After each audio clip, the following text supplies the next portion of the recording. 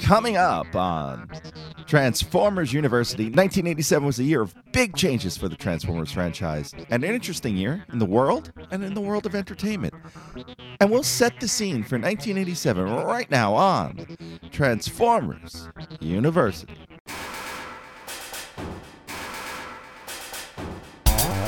Hello, my friend, and welcome to episode 91 of Transformers University. I am your host, Anthony Brucali, owner, operator, madman behind TFU.info, the website, the toy archive, this podcast, and oh so much more.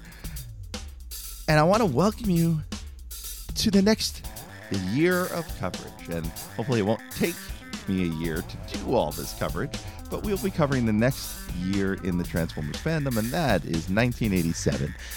And 1987 is an interesting year for the Transformers brand. I don't want to call it a pivotal year, but it is a year of change for a line that is about robots that change.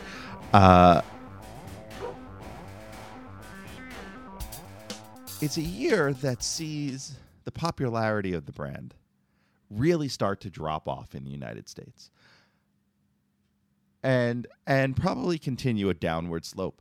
For many of you who may be about my age, and by the time this episode goes out, I will have just turned 42, Transformers became something that was an ending fad. I think the movie certainly drove some fans and people away, changing the cast into 86 and into season 3, and then changing time slots also affected that for Transformers. But there's a shift in a lack of new episodes of the cartoon, and there's a shift in how the toys work that may have moved people away further. And it's not to say the toys were bad or good. I will talk about the toy line. I actually really like the 1987 toy line. In a couple of our future episodes, we'll talk about that. But I think for the old school fan, for the first batch of fans, this is their place to jump off. And it was either after the movie or into 1987, especially when the series ends by the end of the year. So we only have 5 episodes of the original U.S. cartoon to cover in 1987. We do have an entirely other series in Japan to cover with Transformers Headmasters, though we won't cover the entire series in 87 because some of it did air in 1988. We will cover a big chunk of it as part of our 1987 coverage. The Marvel comic does get to continue on into 1987. The toy line in Japan continues on in 1987. We have manga to cover. We have some books from Europe to cover. We have a whole bunch of stuff to cover. There will be a good number of episodes to talk about 1987 and the Transformers. But it is important to note that the popularity of the line has probably waned at this point in history. Now, if you're a fan from before 87 and you're not familiar with 87, I really do hope you stick around and ride this out with me. Because this is really the fun part, the discovering the things you don't know. As someone who's been a Transformers fan since I was 6 years old-ish, I would say that this podcast has been a discovery of things I knew nothing about. I think that's part of why I've done it. And I think I've said that many times on here.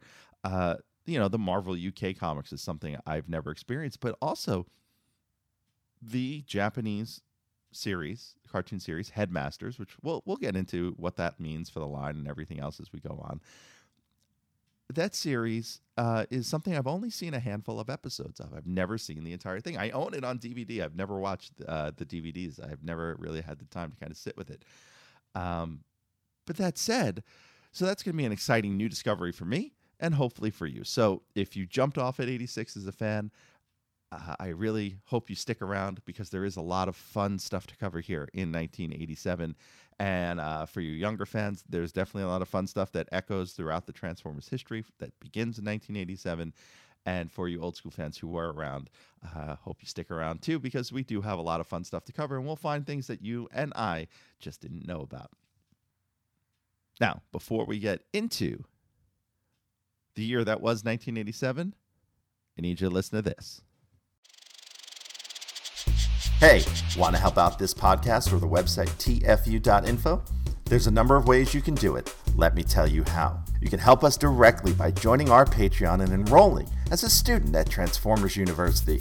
There, you'll get early access to the podcast as well as exclusive behind-the-scenes peeks and perks for as little as $1 a month. Sign up is quick and easy. Just swing on by to www.patreon.com/tfuinfo. Another way you can help us is by using our Amazon link, www.tfu.info/Amazon. Type that into your browser whenever you want to shop at Amazon, and a portion of what you spend will be contributed back to us. It's that easy. Finally, you don't become the world's longest running transforming toy archive without some help from other fans. We're always on the hunt for photos of figures and accessories we're missing from our pages.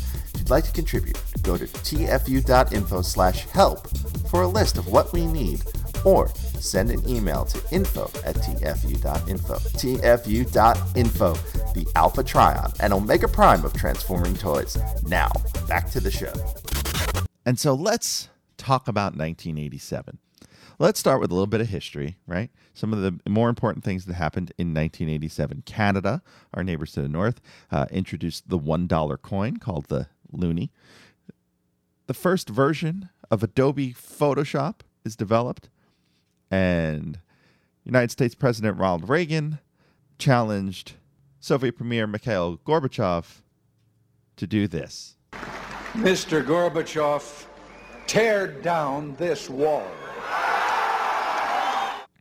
Now, people born in 1987 related to the Transformers brand. We have Jared Carmichael, who was in The Last Knight, Rosie Huntington-Whiteley, the human-turned-robot weird thing from Dark of the Moon, and Darren Criss, who's the voice actor for the 2015 Robots in Disguise version of Sideswipe, who's probably better known for portraying the killer of Gianni Versace, Andrew Cunanan, in the second season of the TV series American Crime Story. Now, on the flip side, we did not have any Transformers-related deaths to voice actors or any of the folks who worked on the show in 1987, thankfully. But as far as famous passings in the world of entertainment in 1987, two I thought worth noting. One, Ray Bolger, who played the Scarecrow in The Wizard of Oz and was the final surviving main cast member from that film. And a personal favorite of mine, Jackie Gleason, star of The Honeymooners. And the reason I felt like bringing this up here, and it's kind of important, is that Jackie Gleason, known for saying this, "And away we go," was the vocal inspiration for Generation 1 Power Glide. And away we go. Now, in the world of film, there was a lot of big films released that year. And then big, I mean, in like culturally big. Ones that you'll either say you've watched, you've seen, you remember, or have kicked off a franchise that has been kind of perpetual since then. The highest grossing film of 1987 was a film called Three Men and a Baby, starring Ted Danson, Steve Guttenberg, and Tom Selleck. But that was released at the end of 1987, so some of that gross actually comes from 1988. The highest grossing film within the calendar year of 1987 was Beverly Hills Cop, which also featured the song Shakedown by Bob Seger. And whenever I hear Bob Seger, I think of Metallica. Why? I think of the lyrics to the song Battery off of Master of Puppets. Now, he's not actually in the lyrics of the song Battery, or is he?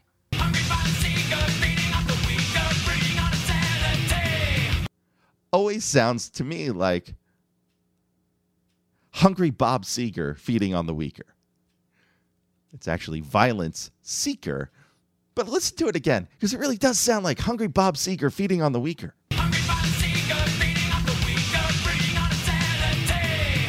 And I've officially ruined that song for you for the rest of your life.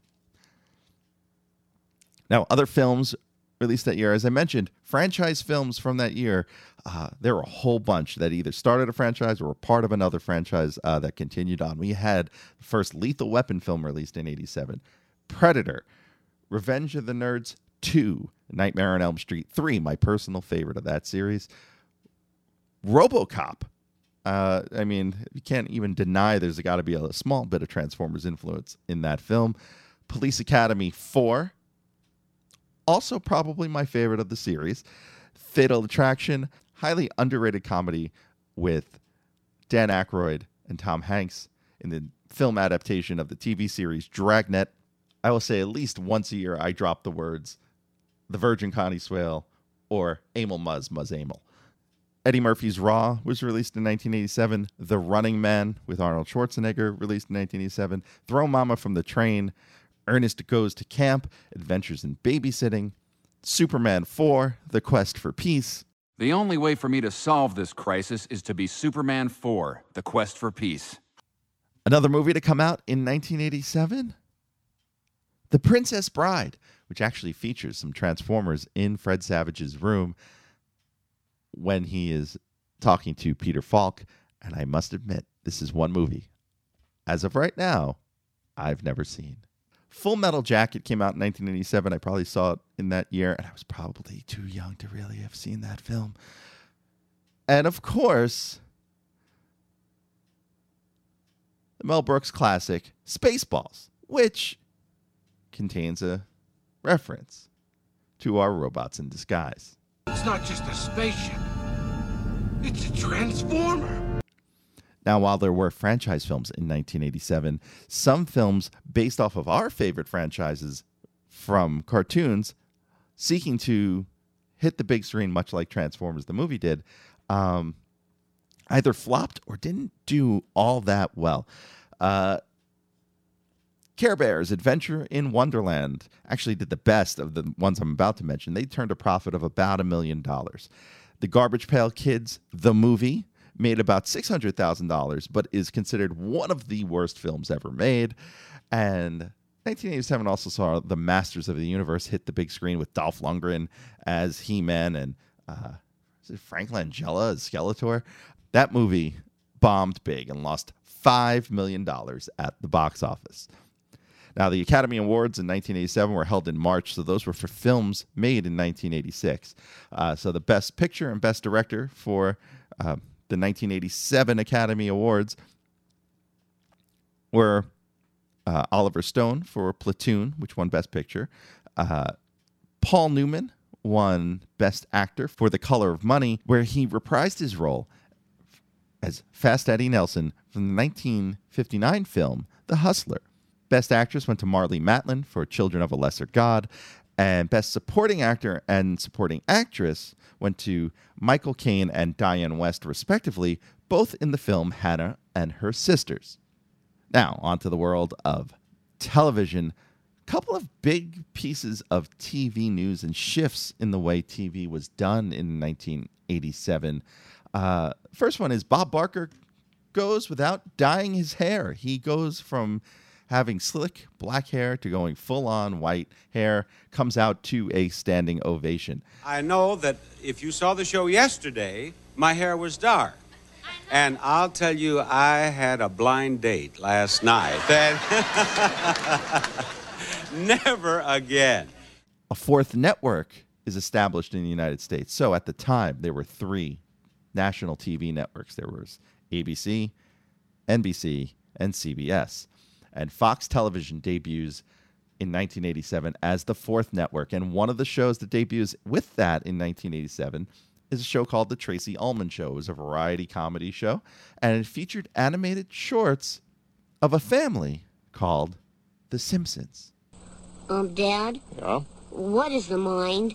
Is it just a system of impulses, or is it something tangible? Relax.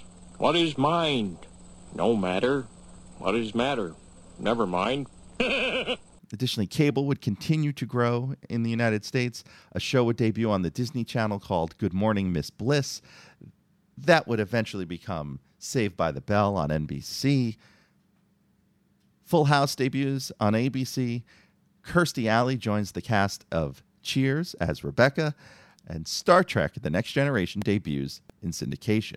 Now, animation in 1987 and kids' TV overall is very interesting. Now, I dug up the schedule, as I like to do for these episodes, of what went on here in New York, where I am from, because it is the number one media market in the United States. And so as New York goes, kind of the rest of the country goes. So on Google, New York Magazine is available.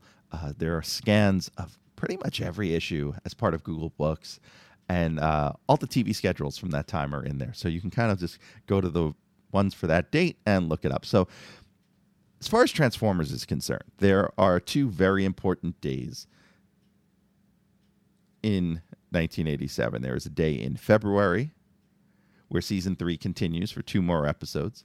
And there is a day in November where season 4 debuts. So I dug up what those schedules were for both the morning and the afternoons, because that's when children's programming animation was on during the week. And that's usually where Transformers and a lot of our other favorite shows fit in.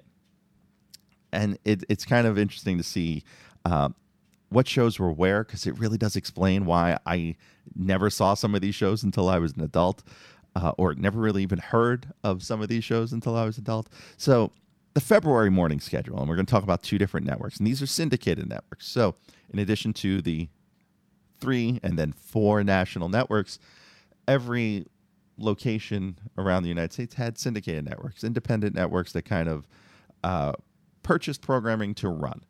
And they would also have their own local production, but usually in the mornings or in the afternoons when kids were home from school or about to leave for school, they would run cartoons. So in New York, it was 2 stations. It was WPIX, channel 11, and WNYW, channel 5, which would eventually become the Fox network channel. So at 6:30 in the morning in February, WPIX was running Mask, and Fox would run Centurions against it. Now I know why I never really saw Centurions, because at 6:30 in the morning, even on a school day, I was definitely asleep.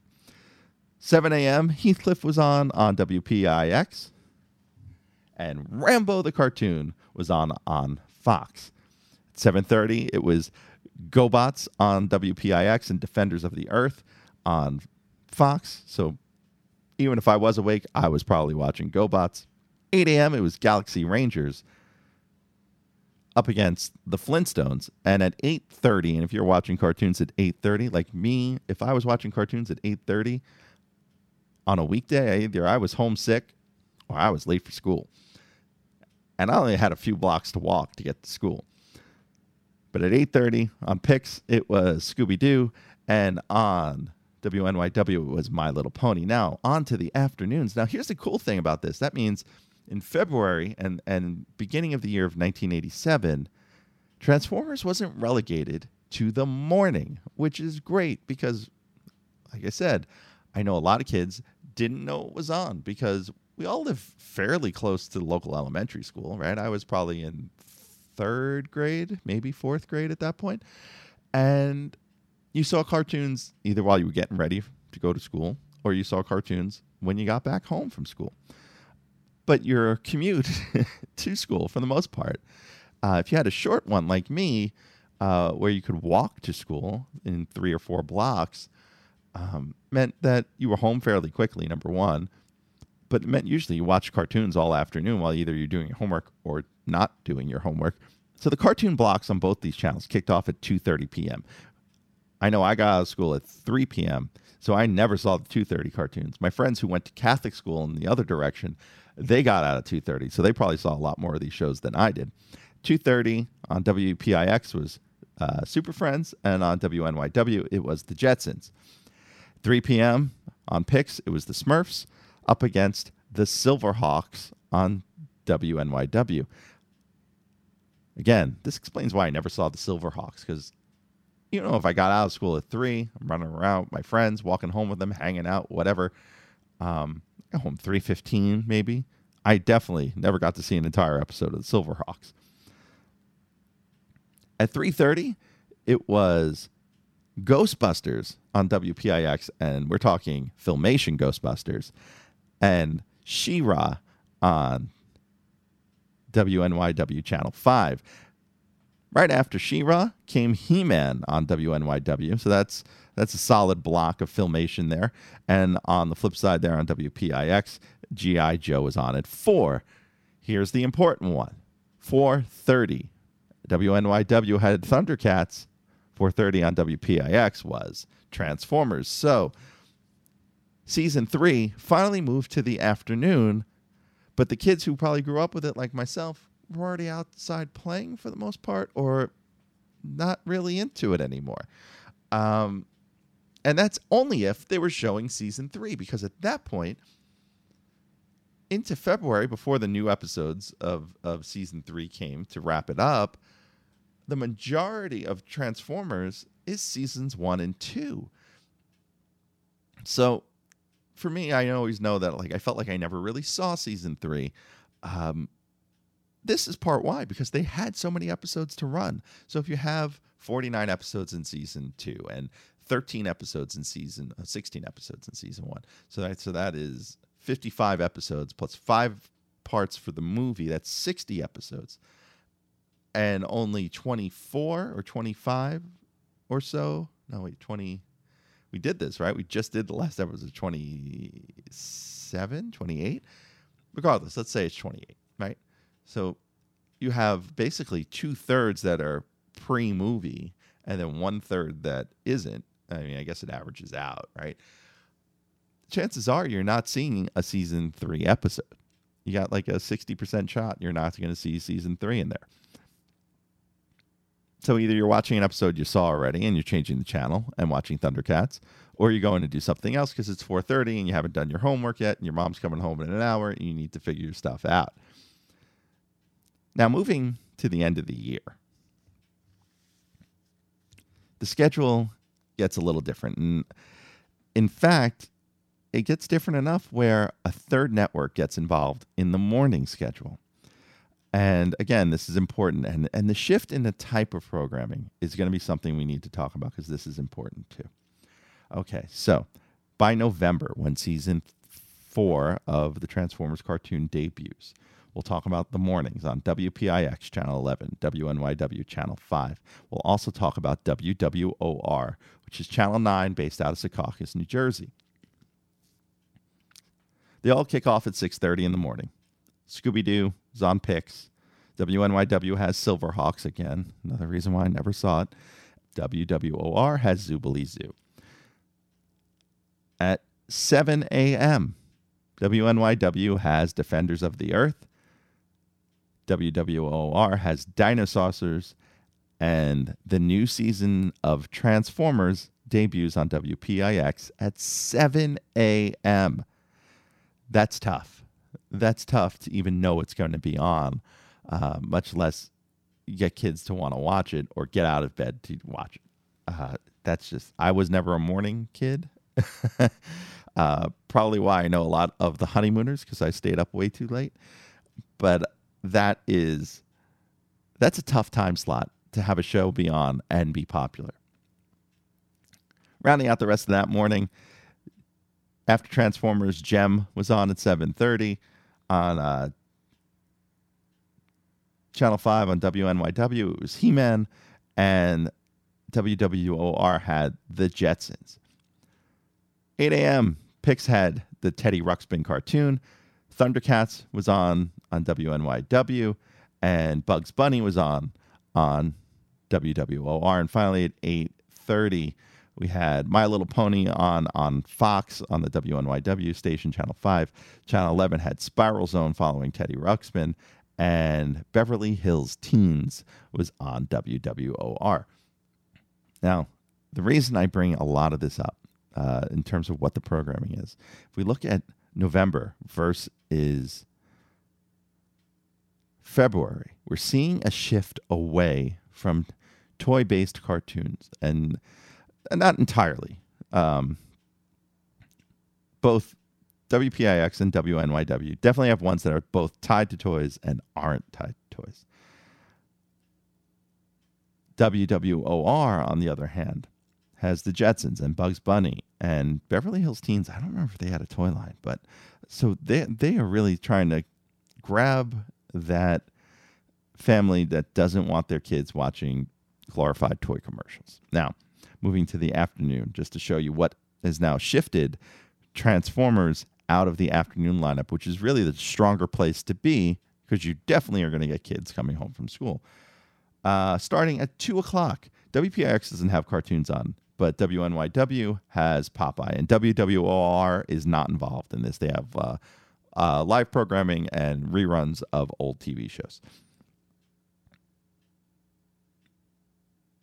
At 2:30 on WPIX, Brave Star. Again, another reason why I never saw this show growing up. 2:30, Brave Star is on. And on WNYW, it's Woody Woodpecker. Again, Popeye, Woody Woodpecker, two shows that definitely are not toy-based. They're from the 30s and 40s, right? Cartoons, 50s, 60s, probably when they were redone. At 3 o'clock, you got the Bionic Six, personal favorite of mine, just for the theme song, really. Again, that I always felt like the toy line was an afterthought to the cartoon. And on WNYW, you got Dennis the Menace. Again, another one that is based off a comic strip. It's not really about selling toys.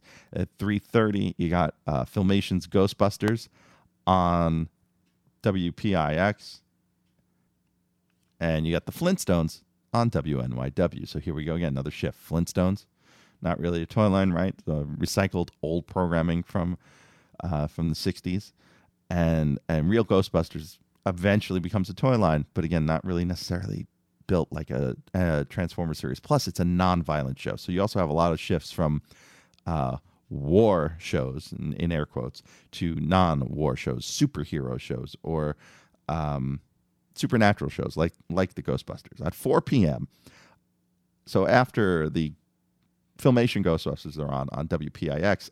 At 4 p.m., you flip channels over to WNYW, get the Real Ghostbusters based on the film, and on WPIX you would have the Smurfs.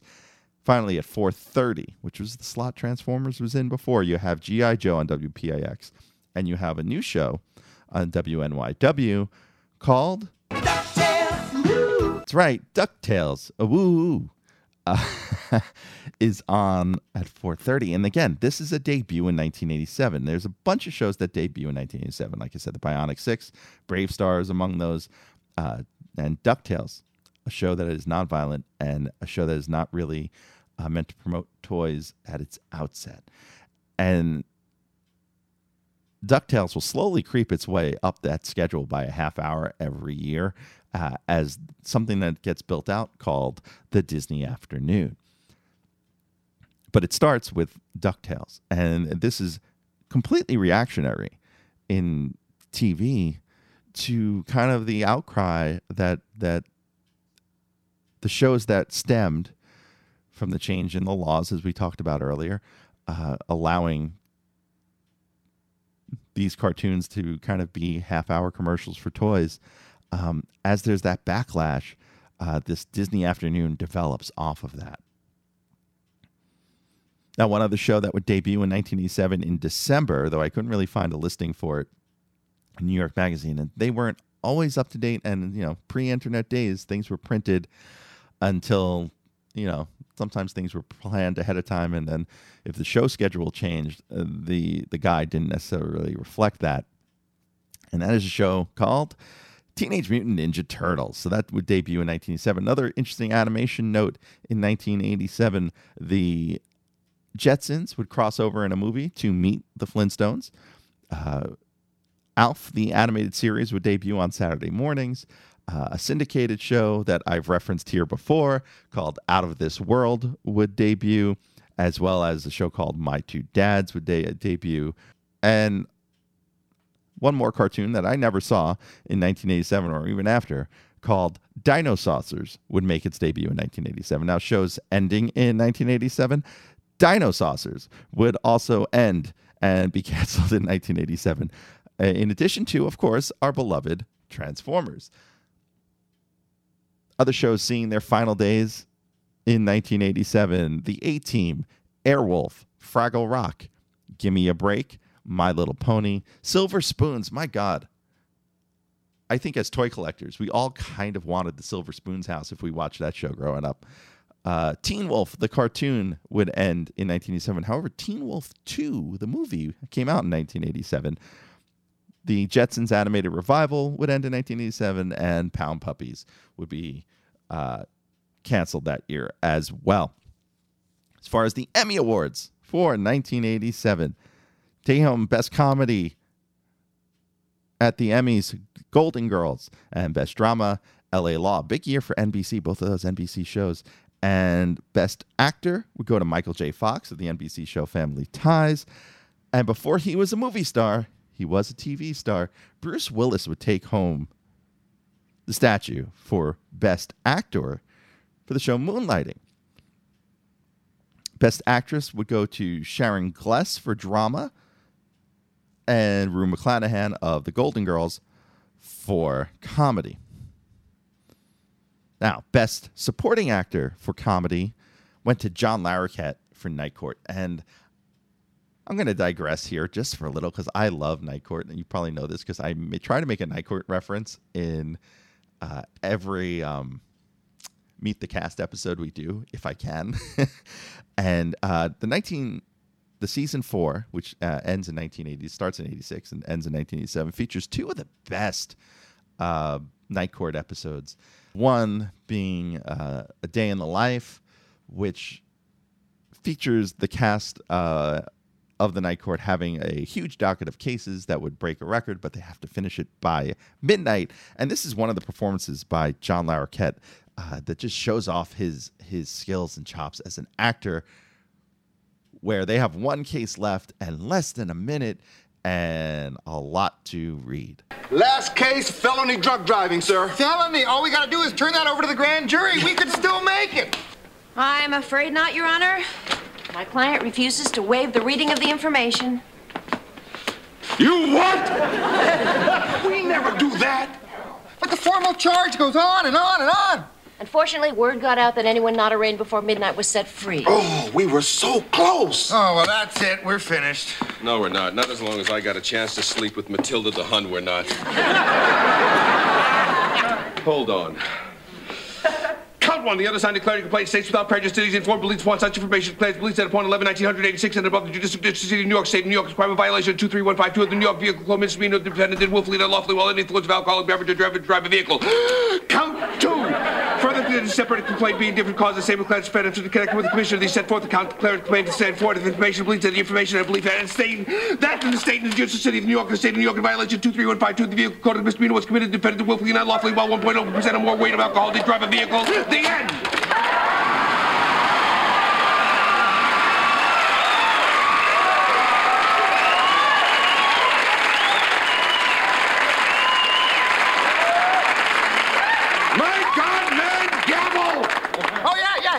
For a grand jury, court adjourned.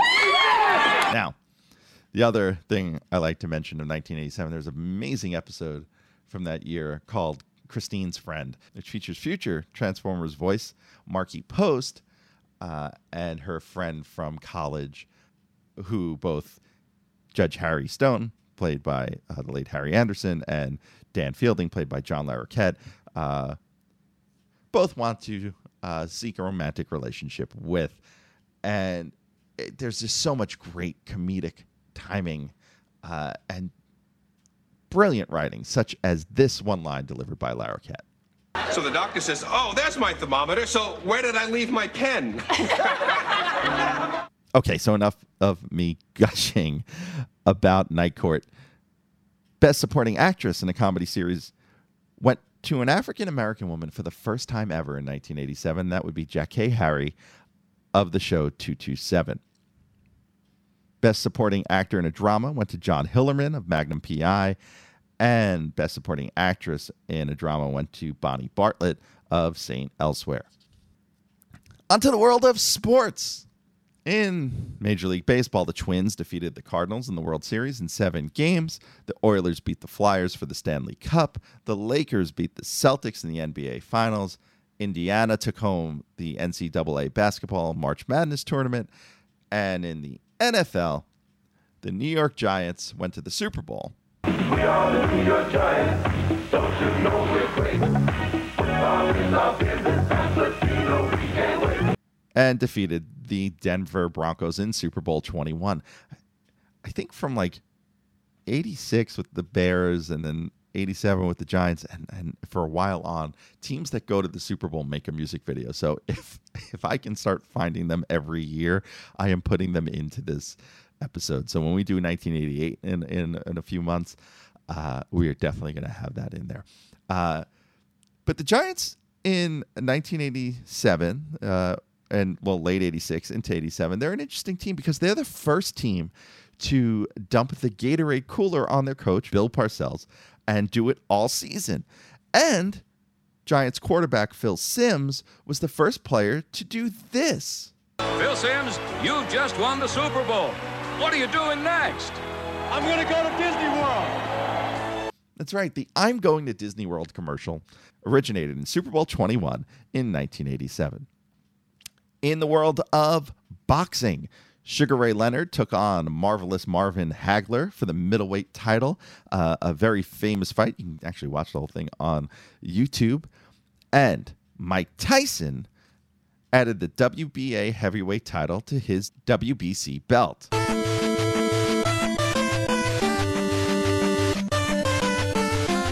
Oh, that music means we're going to video games. And we're going to talk a little bit about the Nintendo Entertainment System from 1987.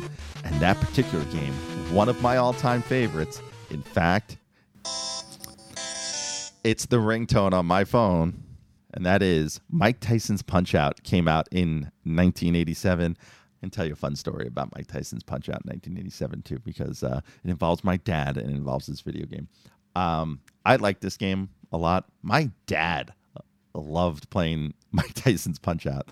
My dad worked nights. He was a bus dispatcher, and he would come home 2, 3, 4 in the morning because the buses run all night in New York, and he would come up to my room. And now my room wasn't that big. It basically fit a full-size bed against one wall, and there was the closet, and the other side had the dresser and the TV. And so there was basically like a 4 foot, no, not even, maybe like a 2.5, 3 foot gap between the end of the bed and the dresser.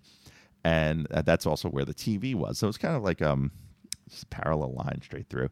And so when I'd watch TV in my room, I would play video games, I would sit on the edge of the bed. So my dad would come in late at night, turn the sound off on my TV, and play Mike Tyson's Punch-Out! And he'd sit on the edge of the bed, and I'd probably usually, if I knew he was there, I'd roll over towards the wall. Now, the thing is, and if you have boomer parents like I had, they don't quite get video games, that it's just buttons, right? So, Mike Tyson's Punch-Out! Involves a lot of just timing, dodging, and then punching, dodging, and then punching. And usually dodge to your left or your right. My dad would really get into it. He would move his whole, he would turn at the waist when he would dodge. Instead of just pushing left, he would turn left. And my dad is not a small guy. So I would wake up in the middle of the night where my bed was shaking because my dad was dodging King Hippo or Great Tiger. And there were certainly times where my dad would wake me up in the middle of the night and say, "Aunt, beat this guy for me. I want to get to the next one." And so he would wake me up at 3, 4 in the morning to play one round of Mike Tyson, then tell me to go back to sleep. All right, so enough waxing poetic about Mike Tyson's Punch-Out! Let's talk a little bit about other NES games that came out the year that were important. Mega Man came out in 1987 in the United States. Maniac Mansion came out in the U.S. Over on the Sega Master System, the game Phantasy Star came out. It's kind of the only important one I could find, but I wasn't a Sega person, so at least not until Genesis. So if there were others, please don't at me, bro. In the arcade, a couple of my all-time favorites came out that year. The original Contra came out in the arcade in 1987, and this game, Operation Wolf. That's right, Operation Wolf. The giant AK-47 that you would point at the screen. That came out in 1987 as well. Double Dragon came out in 1987. And Street Fighter, the original Street Fighter 1, hit arcades in 1987. To the world of music, Aretha Franklin becomes the first woman inducted into the Rock and Roll Hall of Fame. A lot of big, important records released in 1987. U2's Joshua Tree, Guns N' Roses' Appetite for Destruction, self-titled Whitesnake album that features the giant hit Here I Go, to which my wife always gets the lyrics wrong and says it's like a twister, I was born to walk alone. Michael Jackson came out with the Bad album. Def Leppard released Hysteria. White Lion released the album Pride, personal guilty pleasure, favorite of mine, but not to be confused with the band Lion from Transformers the movie. They released their album Dangerous Attraction in 1987, but without the theme for Transformers the movie. They would include it later on in a special edition many, many years later.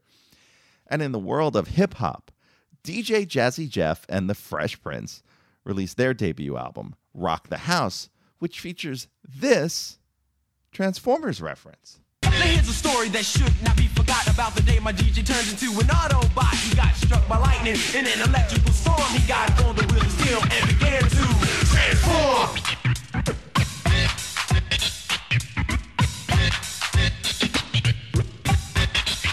At the Grammys, again, 1987 for albums released in 1986, Paul Simon took home Album of the Year for Graceland, and Song of the Year went to Dionne Warwick and Company for That's What Friends Are For.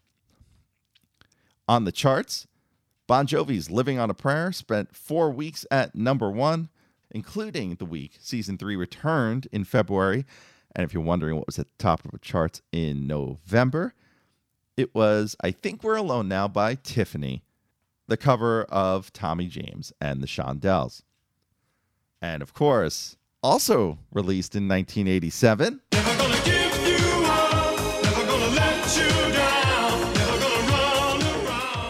and from that Rickroll, take a quick look at the world of comics, right? Because comics are important in 1987.